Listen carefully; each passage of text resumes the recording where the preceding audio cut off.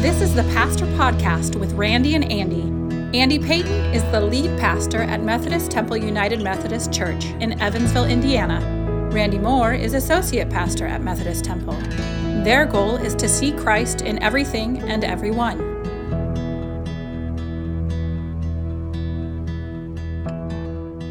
Hello and welcome in, friends. I am Pastor Randy Moore. I'm the associate pastor here at Methodist Temple United Methodist Church in Evansville, Indiana, and I'm joined, as always, by Pastor Andy Payton. He is the lead pastor here at Methodist Temple.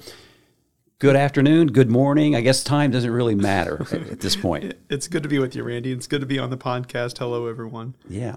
Well, here we are in Lent. We're coming up on the third Sunday in Lent already. That means Easter is not far behind. We have been dealing during the season of Lent appropriately with the cross and understanding what happened on the cross and understanding the meaning of Jesus' death.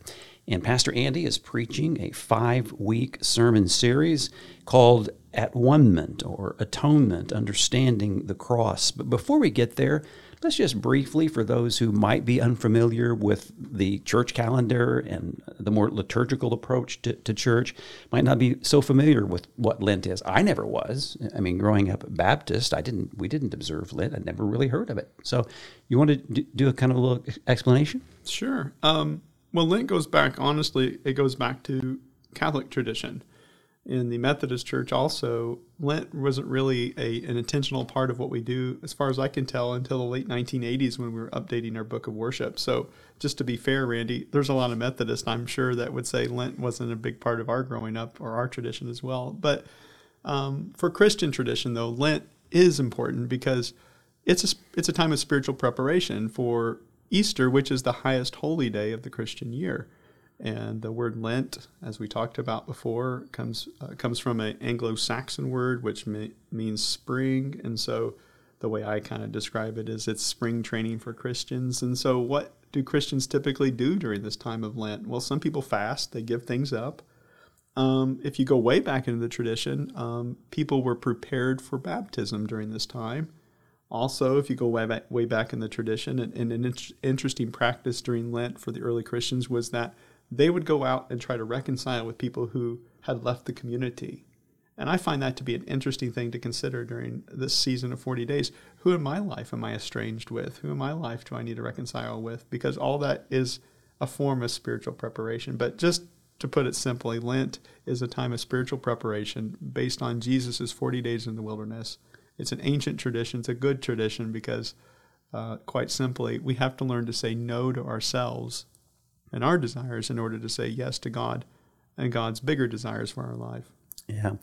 So those spiritual practices that we focus on during Lent are not Lenten things only. They are 24/7 things. It's just that we want to become aware of those. And as you said, it's time to get back to the fundamentals, like spring training. Okay, this is where we really strengthen those muscles in terms of prayer and fasting and giving alms. Now, what you'll hear popularly is people giving things up for Lent. People who don't even observe Lent might do that, give something up for Lent, like chocolate or whatever. And those can be good, but they're getting at the fasting, right? That aspect of it, which means denying yourself something, saying no to something, as you indicated, so that you can have this heightened awareness of the presence of God in your life and dependence on God. Yeah, dependence and obedience to God. That's a part of it. And that's a term that we don't use very often in our Protestant world, in our mainline Protestant world. Obedience is something that people sometimes negatively react toward, but obedience is huge. It's key if one is actually going to be a disciple of Jesus.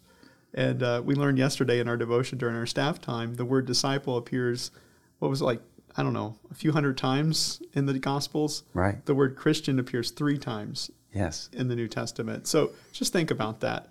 The point is we are called to be followers. We're called to be obedient. We're going to have to, in order to do that, though, have to practice. It takes intentionality to get there. It doesn't just happen on accident. Yeah, and it's not works righteousness. I mean, you can almost at all. Yeah, and I mean that's another whole different animal. But there is a sense that in heaven and hell, I'll call it heaven and hell Christianity. And what I mean by heaven and hell Christianity is this notion that Christianity is all about where we go when we die. And I'm going to just say, put that off to the side for a second. I totally believe in life beyond. I totally believe in all that. But Christianity fundamentally is about life here and now. And so when we're talking about becoming obedient, what are we doing? Well, we're trying to become obedient to a higher power. We're trying to become obedient to a greater presence. And it is through aligning ourselves with that higher power and that greater presence that, traditionally speaking, that's where we find happiness. What's at stake here is our happiness, our joyful obedience in God. And I feel like that's an important thing to throw out there, because everyone wants to be happy. You ask anyone, you want to be happy? Yeah, I want to be happy. Well, what does happiness mean? In our culture today, happiness a lot of times is defined as, I get out of life what I want. It's a me-driven type of happiness, a self-driven type of happiness. But in Christianity, happiness is not like that at all. It's about aligning ourselves to a bigger purpose, a higher calling, a greater presence. And it is as we align ourselves with that design that we've been created to live, we find lasting happiness, kind of like a purpose-driven happiness. And I know we're going off the deep end here, but that's Lent. Yeah. That's Lent. Yeah. And it'll come into play when we start talking about the meaning of the cross, because if we're talking about the meaning of the cross beyond a transaction, then all of life comes into play. Exactly what you're talking about. You know, we lament as pastors during the season of Lent that we really want everybody. We want to see everybody that's in the pew on a Sunday morning there for Ash Wednesday. We want to see them in the Holy Week services. We want to see them there on Monday, Thursday, and we want to see them there on Good Friday. But it's typical, I think, I know it was in my first appointment, and I'm sure it's the same everywhere, where that doesn't happen. That can be kind of frustrating, because we don't want people to miss Good Friday, because it's a part of the story. You know, if you go from Palm Sunday to Easter, you tend to miss Good Friday. And that's another reason why Lent is important. So, you know, and some churches deal with it by doing the Passion on Passion, the Palms and the Passion. Right. On Palm Sunday. We force people to experience Good Friday, even though it's not Good Friday yet. Yeah, because we know they're going to skip Good Friday services on Friday. But no, if a person really cannot truly experience Easter without actually experiencing the cross either. And that's the problem within Christianity. We want to jump across the hard stuff. We want to jump across the difficult stuff and get to the warm and fluffy feeling of Easter. Well, you got to go through the wilderness. You got to go through the trenches. We have to deal with our sinfulness and our own selfishness if we're truly going to be set free, as I was just talking about, set free for Christian discipleship. All right. Yeah, you got to go to the cross. You got to go through the cross. Christianity, how is it said? It's not death avoided, it's death transformed. Right. We live in a culture where death is avoided. And death is not just that my body stops living. Death can be, we don't want to die to certain things. We don't want to give up certain stuff. We don't want to quit certain behaviors. Well, if a person's truly going to get everything they can out of the gospel, if they're going to become everything God's created them to be, it means we have to give some stuff up and let it go. All right, you're in this 5-part Lenten series, and it's at-one-ment or atonement, understanding the cross. And let's just talk briefly about these 5 sermons. You've already delivered one, and you've got 4 more to go, and I squeezed one in there last Sunday.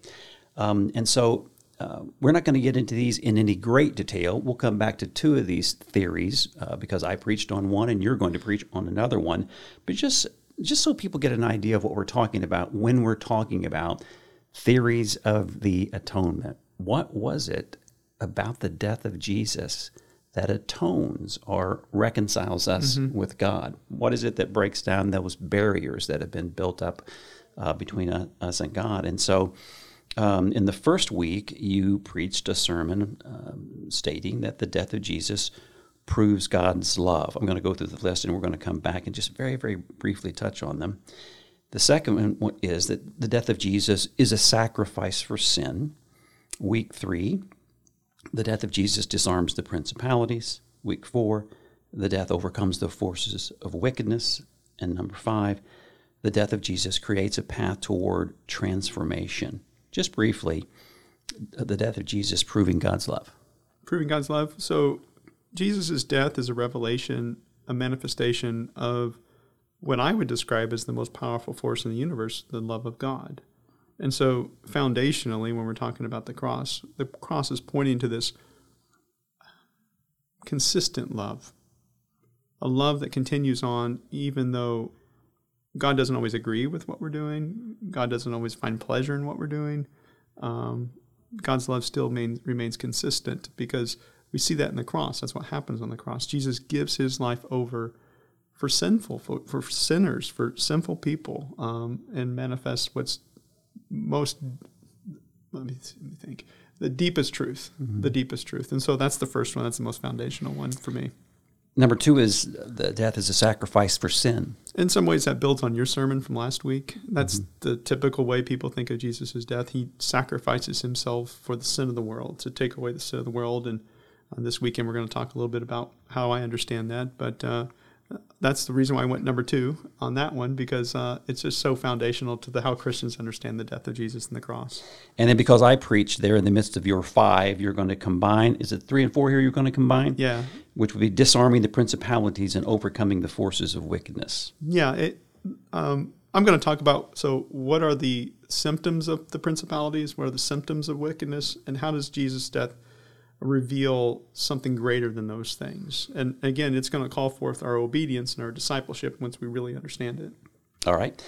And then finally, you're going to wrap it up with the death of Jesus creates a path toward transformation. Yeah, that's my last chance or my last attempt to say, if you didn't hear everything I said in the previous sermons, let me just say it all again so that we understand that the death of Jesus is meant to call forth our own change of life, our own transformation as well.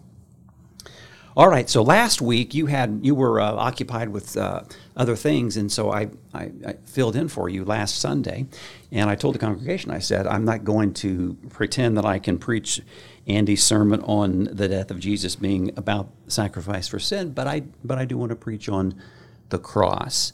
And what I tried to say in that was a couple of things in the beginning, like absolutely the cross is front and center. I've got a cross around my neck. I've got a cross on a ring on my finger.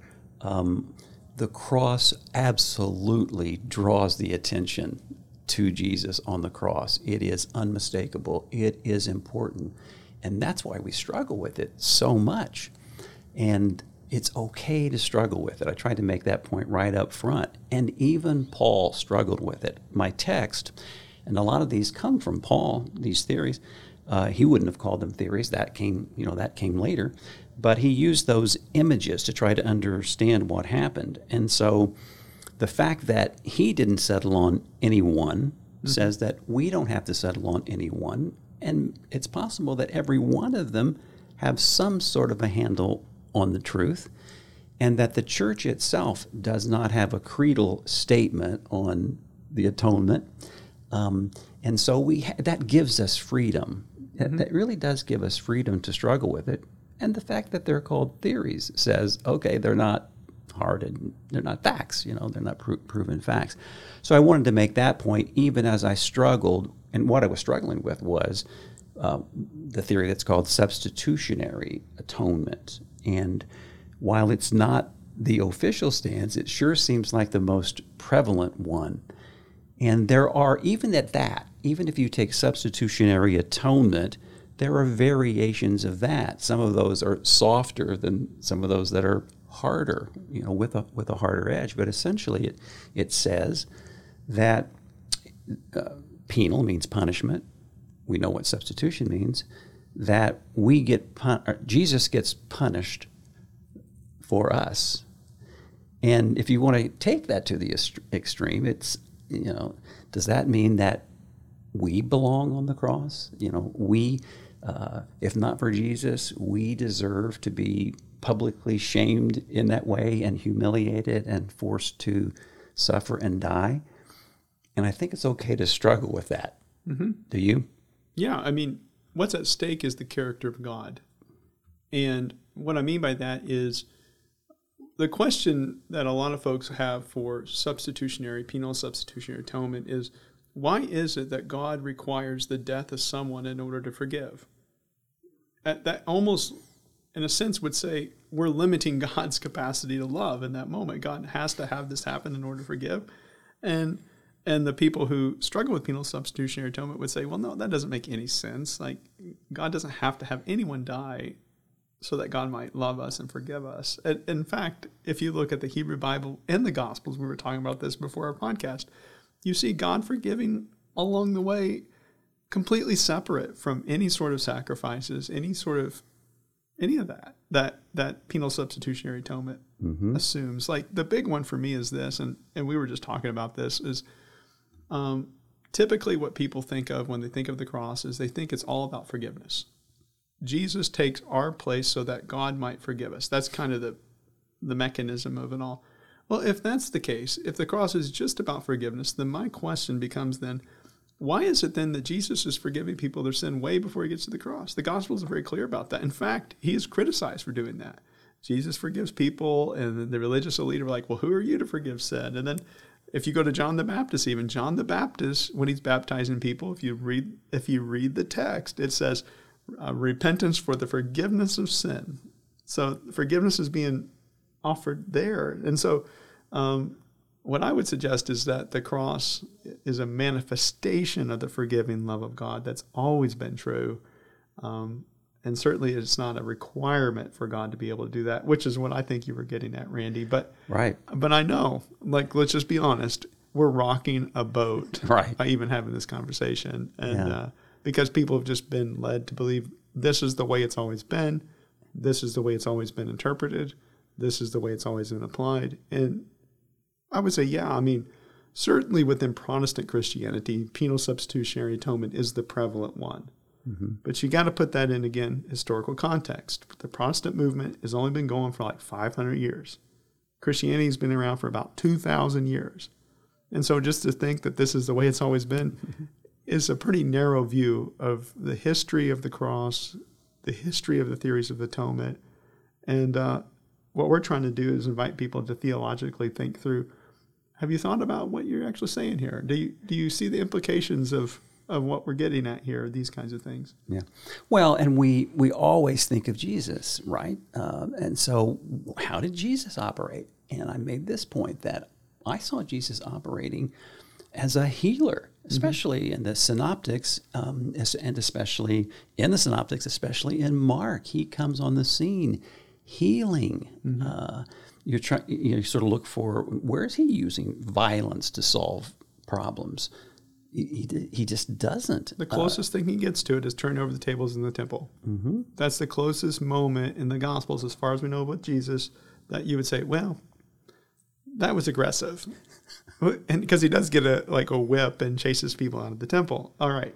There's an interesting argument about whether or not he was actually angry. Mm-hmm. Some would say that this zeal is a passion. Mm-hmm. It was highly emotional, but maybe not angry. More like a prophetic demonstration, maybe, something like that. Yeah. What I tried to do, and I didn't invent this, there is one of the theories, or this might not even be a theory, but it's one way of trying to understand what happened on the cross. And, here's another label, but could be called participation, that we participate with Christ in his faith. And I did a little word study, and from the text that I use, from Romans, the 3rd chapter, in the 22nd verse, the Greek can be translated in one of two ways. It can be translated faith in Jesus, and that's the way most people read it, but it could also be translated faith of Jesus. I thought that was helpful. these are very, very closely related, but there's an important difference that I think can help us understand what's going on here. So what is it that saves us? I mean, in the Protestant tradition, we're saved by faith, right? Mm-hmm. And so here that is in the Romans 3:22, faith in Jesus or the faith of Jesus.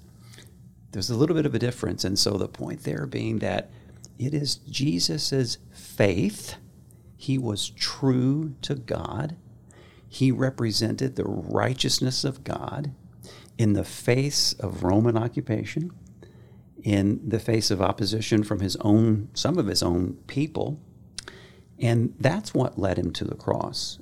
And that's where I started talking about the fact that it was inevitable, that he came to proclaim a new kingdom, saying, no. The permanent kingdom is not the Roman Empire, the Roman kingdom. God is the true king. Mm-hmm.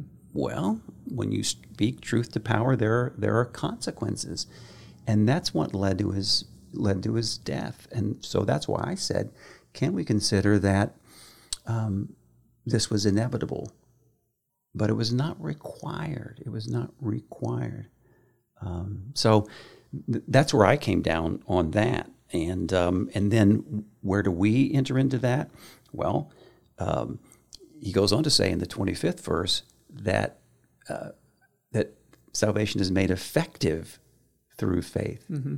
Effective for us by us participating in that and being faithful like Jesus. And if we were as faithful as Jesus, we'd put ourselves in just as much danger as he put himself in.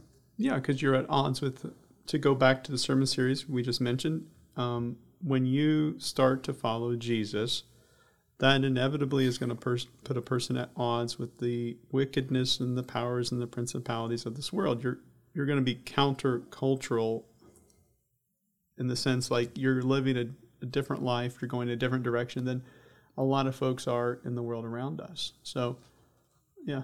The line that sticks out to me from your passage, or at least something I found myself thinking about from your passage that you used this weekend, Randy, has to do with that verse 21. It says, "But now, apart from the law, the righteousness of God has been disclosed and is attested by the law and the prophets."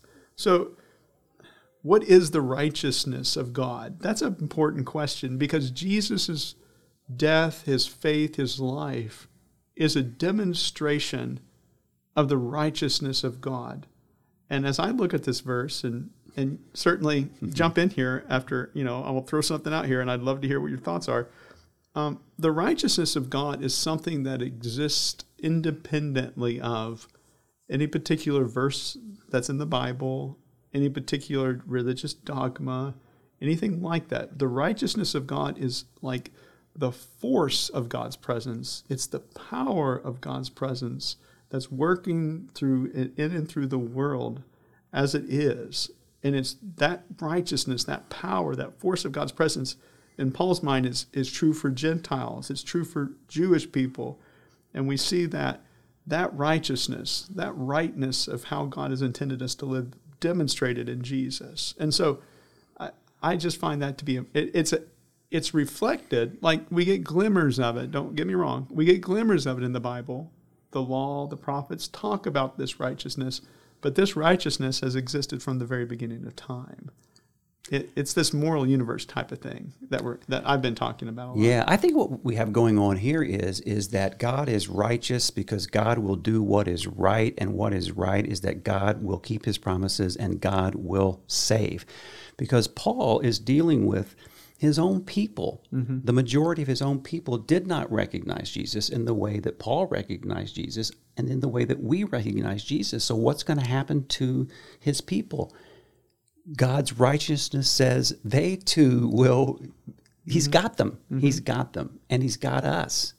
And, that's a powerful statement. And that God reigns too. I mean, I think that's what Jesus was dealing with.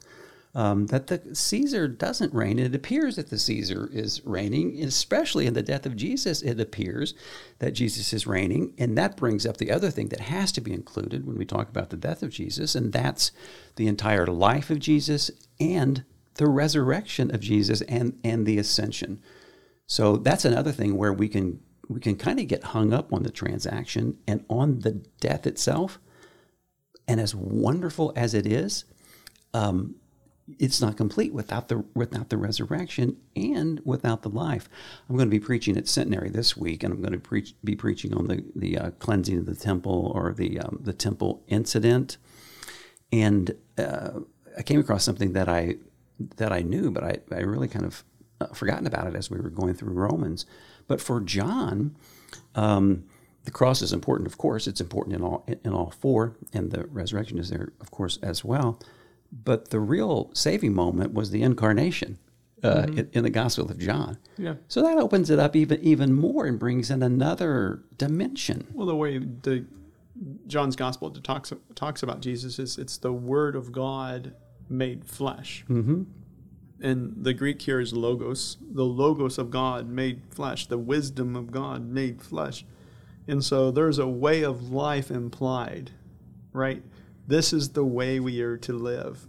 It is a way of life that even though the principalities, the powers, the Caesars of the world will try to kill it, stomp it, get rid of it, they cannot. It comes back again and again and again. And it's like, well, one of my favorite lines is God's law, you can say another way, God's righteousness, God's way never breaks. It's we who break against it. We've consistently tried to stomp it out. We can't get rid of it. And so what I love about what you said about the death of Jesus is how much, if you really understand what you're talking about, it means our own transformation. It means that we have to change our way of life. And this is my even bigger criticism of penal substitutionary atonement, because if you're not careful with substitutionary atonement, what it essentially says is you're good. Whatever. Jesus has died for you. Jesus has taken your place. You're forgiven. You're going to heaven. I'm whatever. And that's a cheap grace, because it does not call forth, if you really take it to the extreme, it doesn't call forth our own change of life. Am I wrong on that, Randy? No, not at all. Not at all. And it took me a while to get there. It takes a lot of us a while to get there.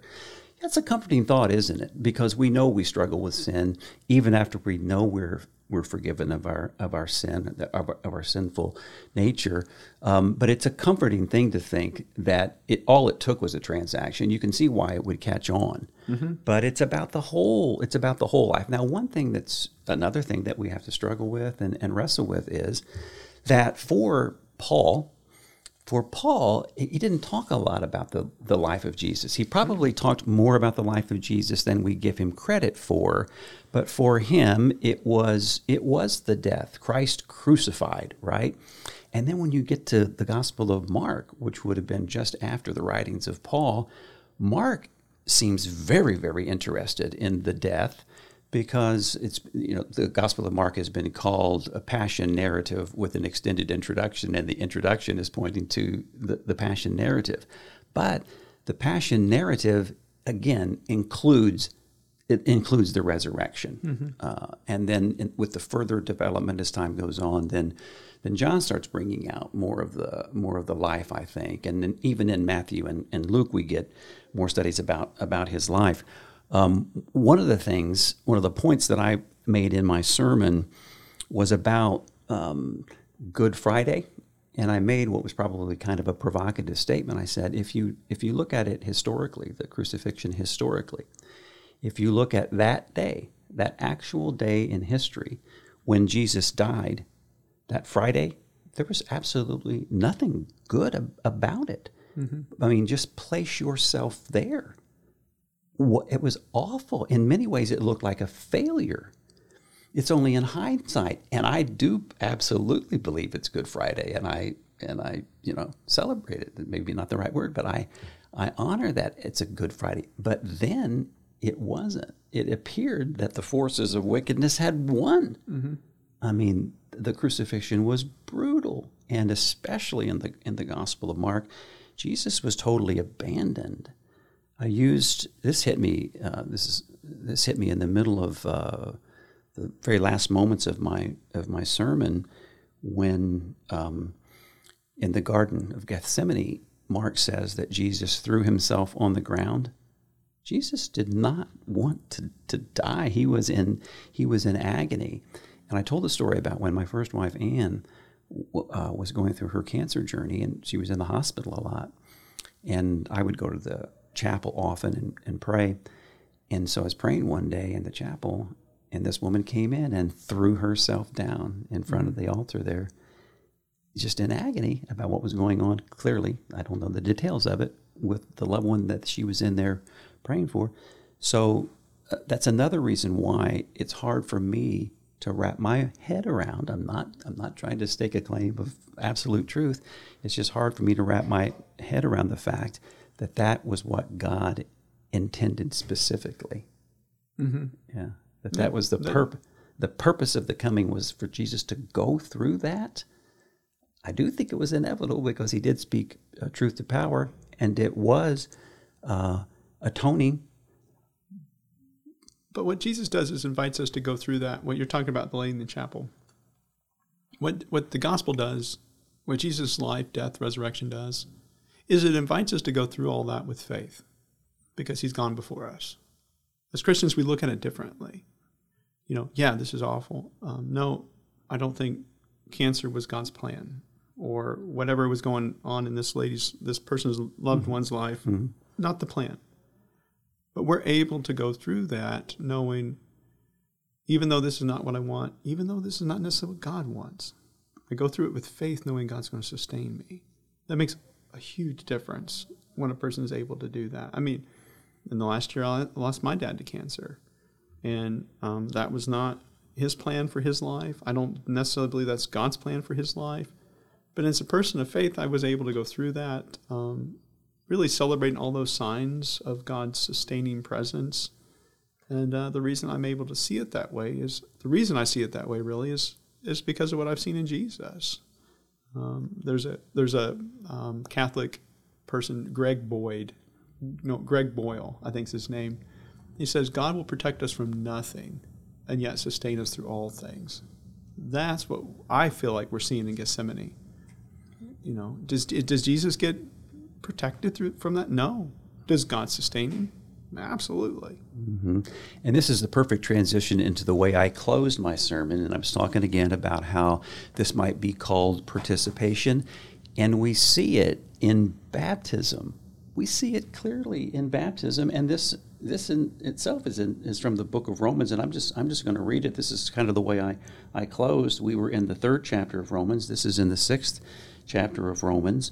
And Paul writes, "Do you not know that all of us who were baptized into Jesus Christ were baptized into his death? Therefore we were buried with him by baptism into death, so that just as Christ was raised from the dead by the glory of the Father, so we might also walk in newness of life." Here's life. "For if we have been united with him in a death like his," so we're united with him in a death like his. We're going to suffer. We're not looking for it. We're not desiring it. But I can tell you live long enough, you find out that it's part of the package. So that if we have been united with him in a death like his, we will certainly be united with him in a resurrection like his. We know that our old self was crucified with him so that the body of sin might be destroyed, so that we might no longer be enslaved to sin. For whoever has died is freed from sin. But if we died with Christ, we believe that we will also live with him. We know that Christ, being raised from the dead, will never die again. Death no longer has dominion over him. The death he died to sin once for all. But the life he lives to God. So you also must consider yourselves dead to sin and alive to God in Christ Jesus. Mm-hmm. Yeah. Yeah, well, I mean, the whole transformation of our way of life is implied throughout almost everything Paul says here. There's a newness of life. There's a transformation of life. We're able to respond to our life now differently because Christ has gone before us. Doesn't mean that things are not going to happen where it's difficult. Doesn't mean that we're not going to experience pain. None of that. No. But we experience it in a different way. We experience it in a new way, in a sense, which is the invitation of this good news of God's love that Jesus demonstrates. Mm-hmm. Okay, before we wrap it up, let's come back and preview. We touched on it earlier, but you're going to jump back in this week with your 5-part series, and you're going to be talking about the fact that Jesus' death is a sacrifice for sin. This is another one of the ways of looking at what happened on the cross. Mm-hmm. Yeah, I'm gonna trace the in a sense history of sacrifice throughout the Bible, how Jesus' death is applied in those ways. Going back to the Hebrew Bible, there was many different types of sacrifices, and of course, Jesus' death is interpreted as a sacrifice. And so, what does that mean for us today? What is the invitation for us today? And I think if a person really gets this idea of Jesus' sacrifice down and what it means, what it is, it's an invitation to find happiness, really. At the end of the day, that's what the death really does for me. And of course, if you're going to find out what I mean by that, you're going to have to listen to my sermon because I'm only supposed to give a preview. Okay, there you go. Well, we may have created more questions than answers, but even now, Andy, we often talk before we turn the microphones on a bit about what we're going to say. And today you said, well, let's just be led by the Spirit. And so I think that's good. And I think that what you all are hearing is that even in this moment, even though we talk about what we might be talking about, you can tell that we are continuing to wrestle with these things. And so, one of the things that people, I feel like, assume about pastors is we're just going to get up there and able to say things with absolute confidence and certainty, and there's not going to be any questions. That's just not, we're human beings. Yeah. This podcast, any sermon we preach, what are we doing? We, like everyone else there, are on the journey. We're trying to figure it out. And I think one of the things that I know is I've preached well when I come out of it with a new insight in my own journey. I'm not just telling people what they think they, should hear or want to hear, but I come out of it I'm different now because of this whole experience, whether it's a podcast, sermon, Sunday school lesson, whatever. It's about its own form of transformation for us. Yeah, one of the best definitions of a sermon I ever heard went something like this. It is sharing your journey of discovery. Mm-hmm. Sharing your journey of discovery. And even if it ends with a question mark, that's okay. As you said, sometimes we want to be emphatic, and we should. We are certain about certain things, sure, right? But it's that sharing that process of discovery. I've seen your desk and what it looks like. My desk is similar. It's just, every sermon I've ever preached, especially in last year, is okay, here's my topic. I'm going to enter into this wilderness this week, and how does this apply to my life today? That's at the end of the day what I'm thinking about. How does this give meaning, value to my life today? And the Christian argument is the cross is the defining point in terms of meaning and value. This is what's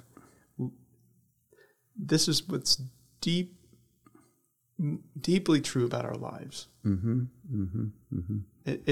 It's what's deeply true about how God loves us, but it's also invites what's most needed if we're actually going to experience that too.